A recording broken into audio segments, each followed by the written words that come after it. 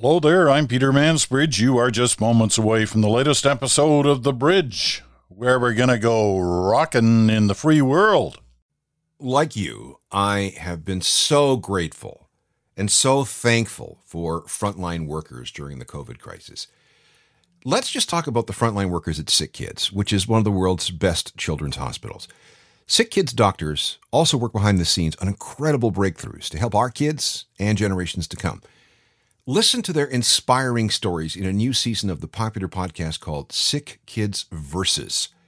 Each episode explores a major sick kids discovery, like, a virus-fighting supermolecule or a cure for hard-to-treat cancers. Just visit sickkidsfoundation.com/podcast or search Sick Kids Versus and spell versus VS. So Sick Kids VS. You'll be amazed at what you learn.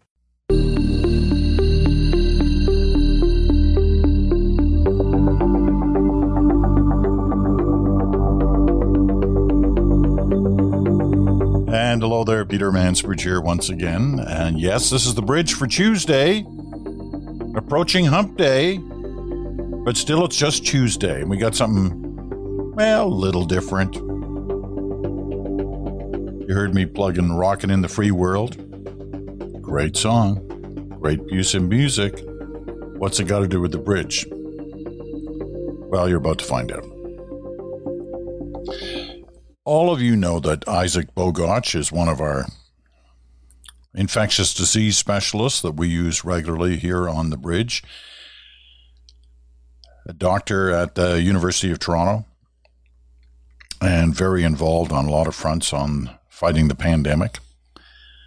And he's been a regular feature on different media broadcasts, for the last year. And certainly been a big part of The Bridge, and we really appreciate his time. Well, yesterday he said something, not here on The Bridge.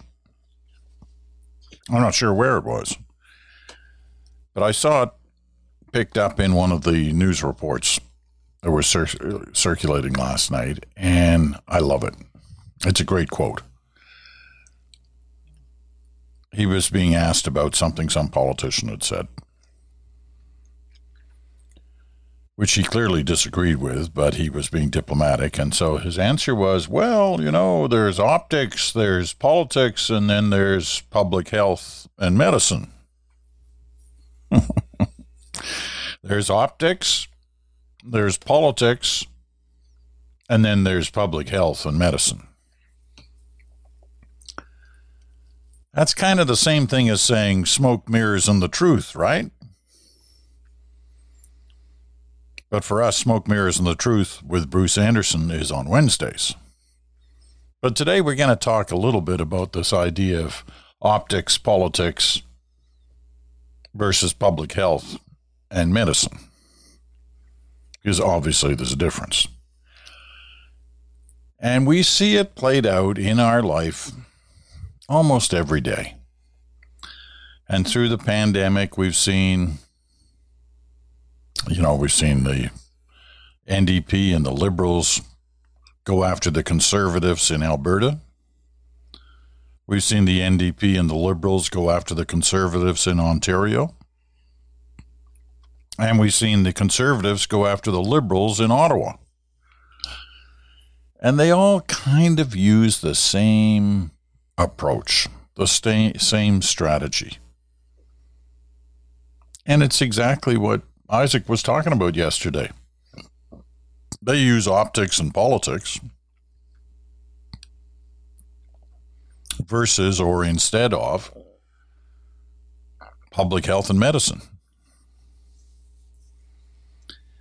Now, should we be surprised by this? I don't think so. Because this has been politics in Canada and elsewhere for years, decades, where you put your kind of political spin. You try to create an optic which, isn't a lie, but it's not really the truth. And you try to use it for your advantage. So you put your spin on it.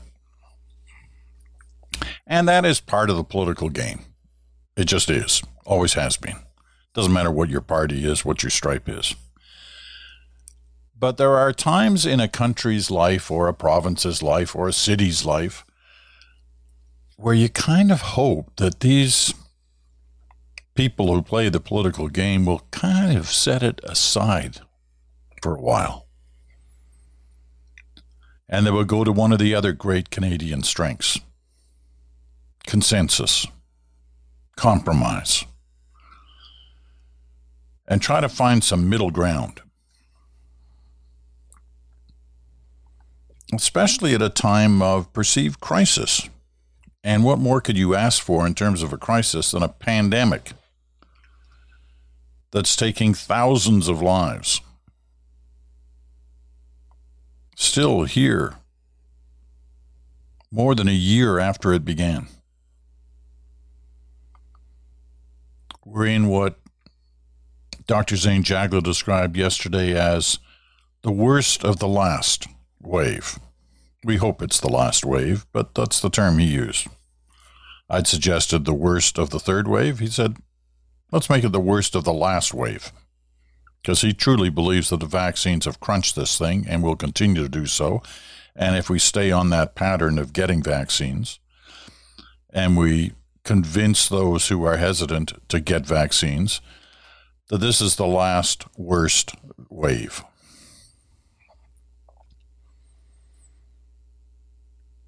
But to my point, compromise, consensus. There are times in every nation's life, and there certainly have been in this nation's life, where that has existed. You know, perhaps the greatest example was a century ago, during the First World War, when the federal government became a coalition government. And they set aside elections for that period of time. And they worked together. In Britain, the Churchill government during the Second World War was in a form of a coalition government. The opposition leader was brought in. I think he was Clement Attlee. I think he was the deputy prime minister, or certainly a significant figure in the cabinet. And this is a war. It's been described by many as a war.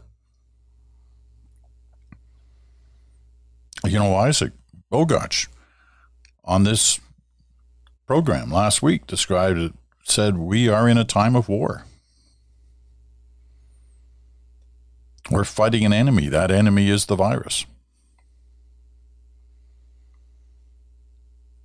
But nevertheless, we see day after day, and this isn't relegated to one party. They all do this.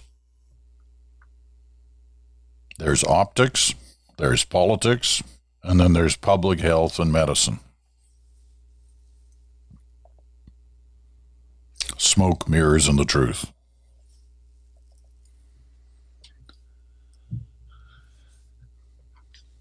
So, when I saw that, I thought of this article that I'd read last week in The Guardian, and I went and got it, brought it back.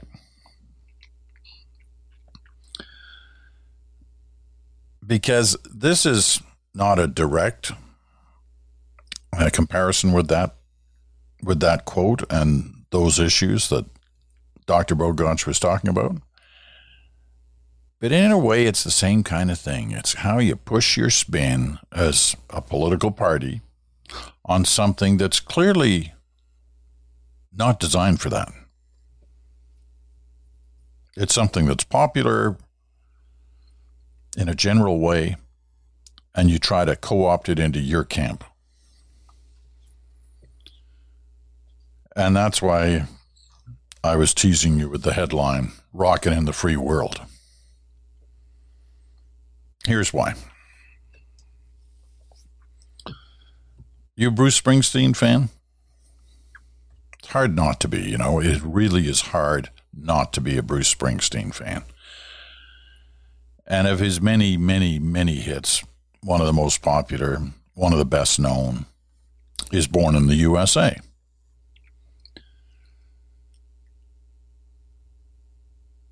Now, I'm a Bruce Springsteen fan, although I've never seen Bruce Springsteen live. I can remember my friend Alan Gregg, the great Alan Gregg, telling me it would have been the late 1970s, that he had just seen Bruce Springsteen at a concert in Ottawa. I can't remember where. It was before Bruce Springsteen became this enormous megastar. And Ottawa was on the path of many of these people who wanted to become megastars. Bob Dylan used to go to Ottawa in the late 50s and early 60s and play in bars. But Springsteen was in Ottawa. For some reason, I think the concert was at the National Arts Centre. But it was before he became this megastar. But whatever, I can remember Alan telling me, this guy is fantastic. He's not just a great singer and a great writer. He's a great performer. And he was on stage for hours. And he's still that way. All these years later, when he does a concert, he'll stay there for hours. So why am I mentioning Bruce Springsteen? Well, you may well have heard during the last weeks, months of the United States election that the Trump campaign, Donald Trump's people, kind of co-opted Born in the USA. They were playing it at his rallies. And it drove Springsteen nuts for two reasons. One, he'd never asked for permission to use his music. Certainly wasn't paying rights for it.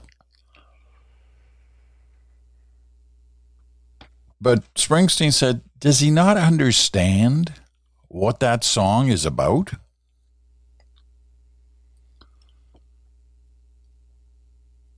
It was lashing out against the Vietnam War. It was an anti-war protest song. But, a lot of people, ourselves included, kind of forget that. Or we never knew it. We love the song. We love the music. We love the beat. We love the refrain on Born in the USA. And we kind of hum the, the verses in between.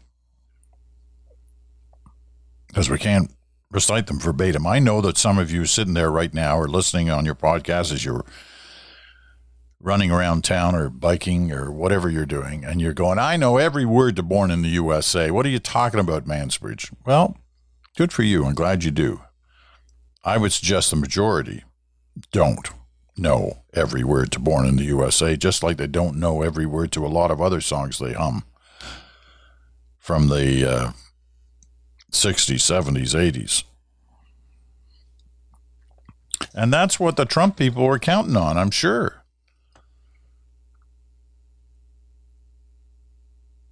We know that song. We know it's Bruce. It's the boss. And my gosh, he's singing for Trump. Well, of course, he wasn't singing for Trump. And he wasn't alone, because some of the, you can say what you want about some of those right-wing campaigns. Some of the people behind them knew exactly what they were doing.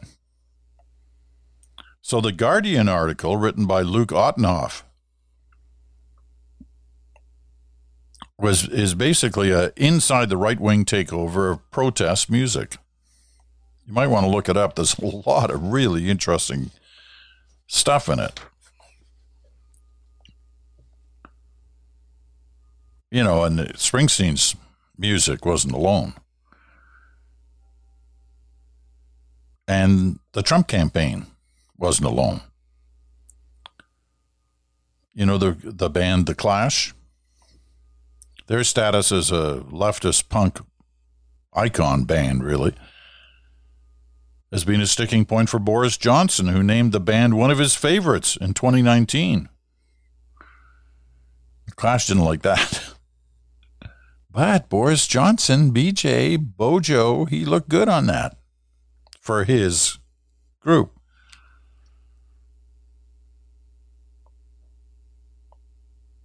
Same with Rage Against the Machine, socialism and anti-police stance has been a problem for anti-mask truthers and Trump diehards who last year blasted the band's Killing in the Name at a Trump rally. Neil Young, our guy, the great Neil Young, Canada's Neil Young, had to weigh in after Trump repeatedly used his anti-America song Rockin' in the Free World at campaign events. Same thing, great music, great beat, great refrain, rockin' in the free world. And a lot of people just humming on the verses in between because they couldn't remember them, or they didn't know them, or they'd never known them, and had no idea that it was really an anti-America song.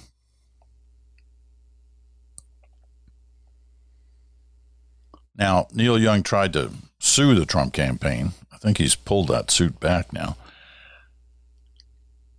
But he said, I can't in a good conscience allow my music to be used as a theme song for a divisive, un-American campaign of ignorance and hate.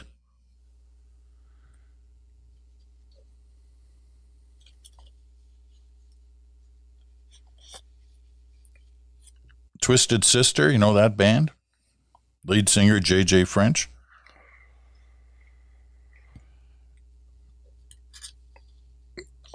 I guess one of their big songs, and you hear it all over the place. You hear it in hockey rinks. We're not going to take it. We're not going to take it. Okay, I can't sing. But that too has been co-opted by the anti-lockdown people.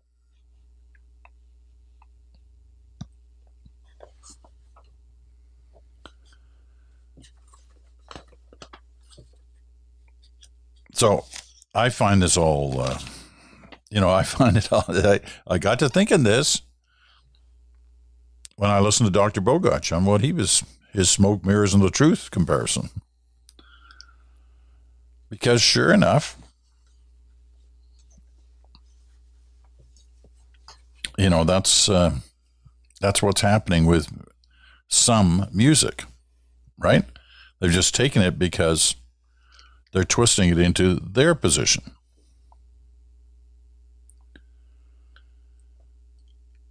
Now, there's a whole history, obviously, in terms of this issue. So much so that Noriko Manabe of Temple University in the U.S. says it's been this way for centuries. This is in this Guardian article. I suggest you look up if you want to read it. It's a lengthy one. There's a lot of good stuff in it. But he says folk songs were reinterpreted and rewritten by opposing social and political groups. Similarly, in the 18th century America, songs that were once used by loyalist or anti-loyalist groups in England were adapted by warring Federalist and Republican factions. Manabe says that popular music has always been an effective organizing and emotion-rousing tool, no matter which way you twist it.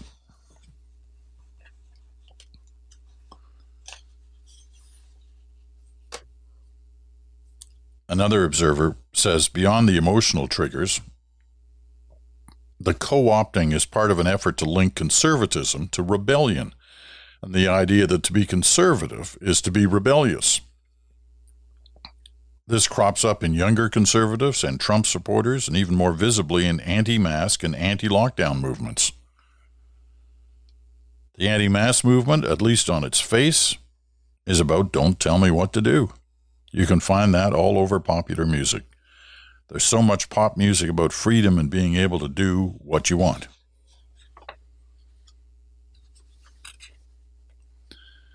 Okay. Let me wrap this up with a quote from J.J. French, remember, from Twisted Sister? Twisted Sister. When asked about, what are you going to do about this, them co-opting your songs? He says, all any artist can really do is to publicly shame the user into stopping the use. But artist rebukes and social media parody can only do so much to staunch the appropriation. The far right's acceleration of this tactic could demand a more comprehensive, proactive approach. Well, we'll see where it all goes.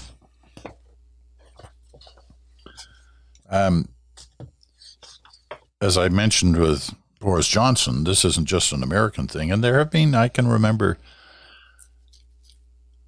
there were issues surrounding some of the music that conservatives were using in one of the Stephen Harper campaigns. I can't remember which song it was, which band it was, or what the resolution was, but it did kind of end. I think they stopped using the music, actually, just to, prevent too much of a blowback on it. But there you go. Little smoke mirrors and the truth while we're rocking in the free world there. Okay, we're going to take a quick break. When we come back, something about a vaccine that's been sought for decades, if not centuries, and it appears to be on the verge of breaking through. That's when we come back. You still trying to find ways to get into the world of crypto? Well, look no further.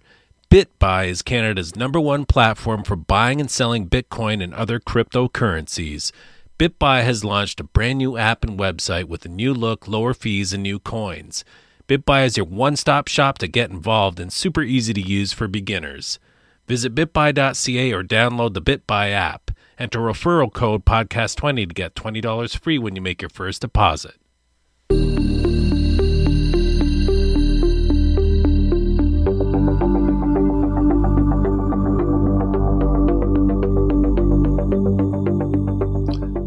I remember when it's one of the few memories I have when I was very, very young. We're talking, low single digits. I was born in England, as I've told you before, and early childhood was actually in what was then Malaya, now Malaysia, in KL, Kuala Lumpur. And I remember at night, because we were living right along the equator, so it was always very hot. Lots of big thunderstorms like you've never heard before. That's a Trumpism. I've been so good like you've never seen good before. I'm as good as ever been in history. Well, it was like those thunderstorms in KL. Unlike anything I've ever heard since. But one of the things you used to do at night there is you would sleep with a mosquito net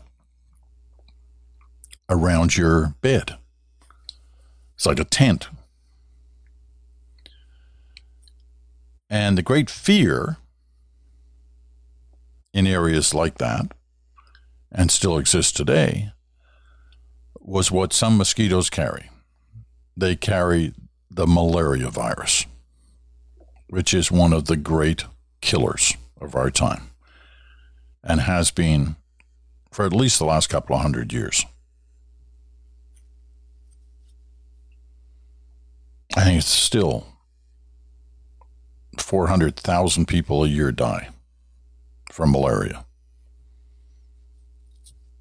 And it's mostly transmitted by mosquitoes.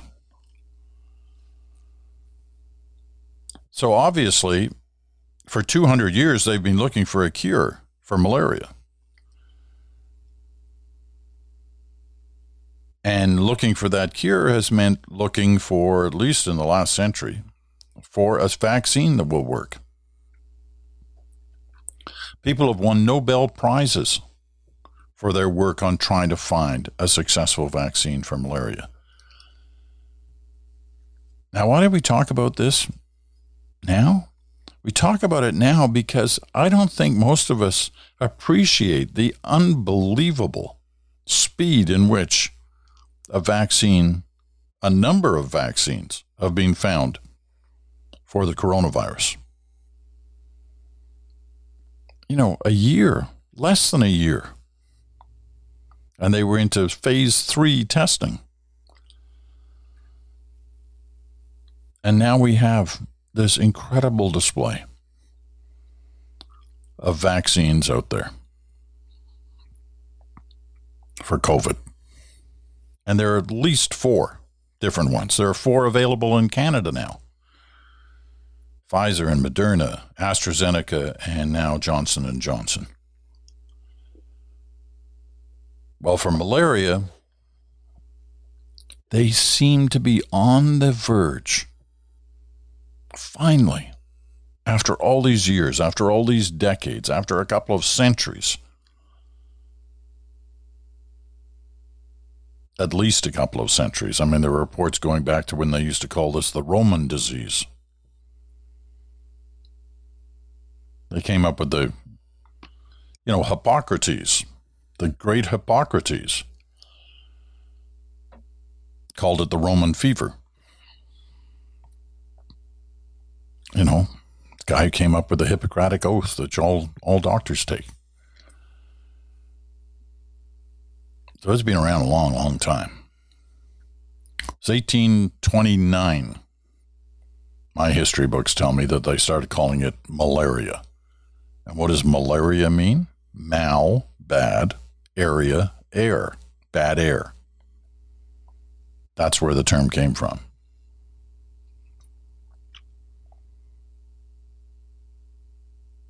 Anyway,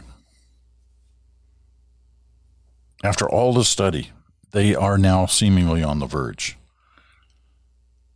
450 children. It's mainly kids that get malaria, right? And mostly in Africa. But 450 children from Burkina Faso, aged between 5 months and 17 months, participated in a series of trials, which took place over a 12-month period. They were split into 3 groups, with one group receiving a high dose of the vaccine that was being worked on by the same people who came up with AstraZeneca. All right? Same place, Oxford University. Another group receiving a low dose, and one group getting a placebo. They've gone through phase 1 and phase 2, and now they're into phase 3. And the phase 2 group had an efficacy rate of 77%.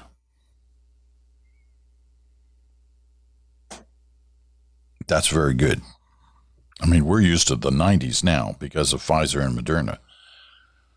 But a 77% efficacy rate going through the second phase of trials is very good. And so they're working, the Oxford University group are working with 2 areas, Serum Institute of India, which has been the biggest vaccine maker in the world, under huge stress right now because of the problems in India, and a Maryland-based vaccine maker, Novavax. They've started recruiting for phase 3 trials, and they're into that now.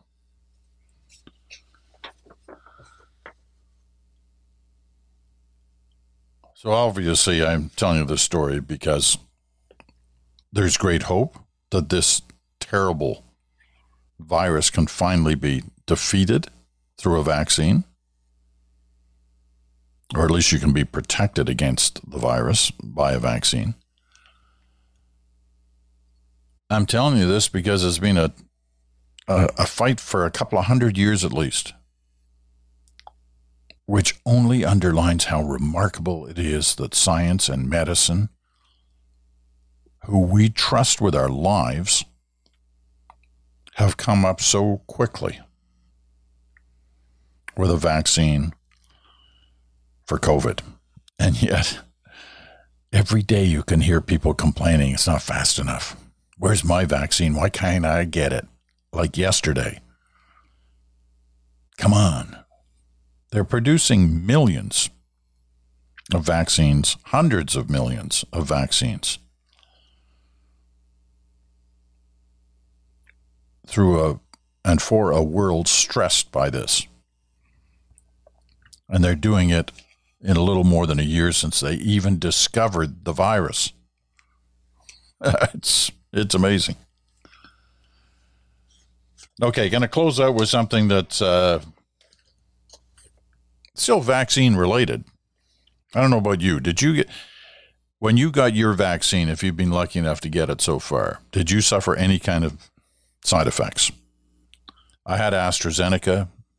I didn't. I was a little tired the day after and 2 days after, but other than that, nothing. I've had some of my friends talk about some side effects that they've had on different vaccines they've had, but that they only lasted a couple of days. One of the most common is that kind of redness you get in your arm, right? Well, National Geographic did a piece recently which talks about that whole issue of the soreness. You know, why do certain shots hurt so much? Why do some people feel more pain than others? And why some don't feel any pain at all? I felt no pain. In fact, I don't recall any vaccine that I've had over time. I've had a lot of them. I don't recall ever having any sort of post-needle soreness or pain. So anyway, National Geographic does this piece, and among other things, it says, the good news experts say is that arm pain and even rashes are normal responses to the injection of foreign substances into our bodies. Getting that reaction at the site is exactly what we would expect a vaccine to do, that is, trying to mimic a pathogen without causing the disease.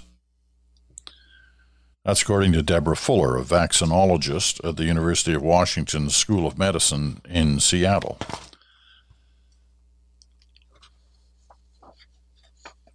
You know, that, and they do a great kind of analogy. They say, look, it's kind of like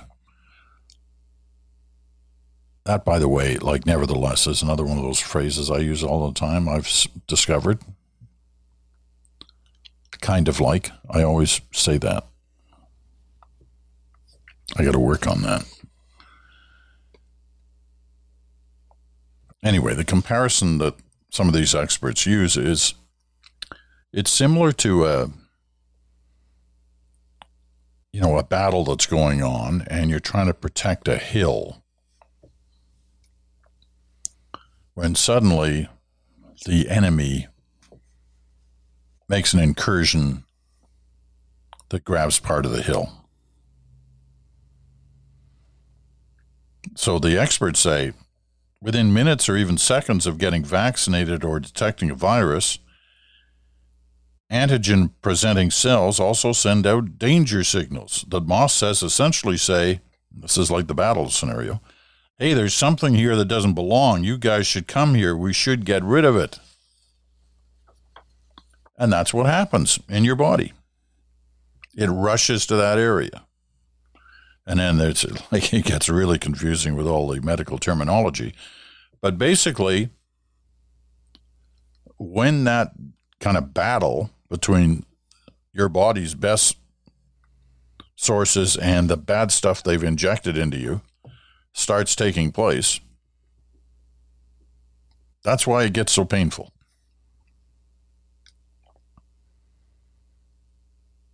The innate immune response doesn't stop at the arm. For some people, the same inflammatory process can also cause fevers, body aches, joint pain, rashes, or headaches. But the bottom line is, those are all good signals. Obviously, it's great if your body is able to handle all this stuff without causing you discomfort. But the very fact you're getting discomfort underlines the fact that the process is taking place the way it should take place. And the fact it's over in a couple of days says, hey, the good guys won.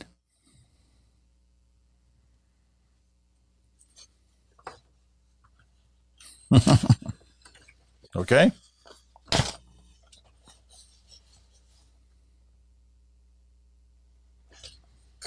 Anyway, there's a lot more in that National Geographic piece, which you can also find online if you wish. But I thought it was an interesting thing to read.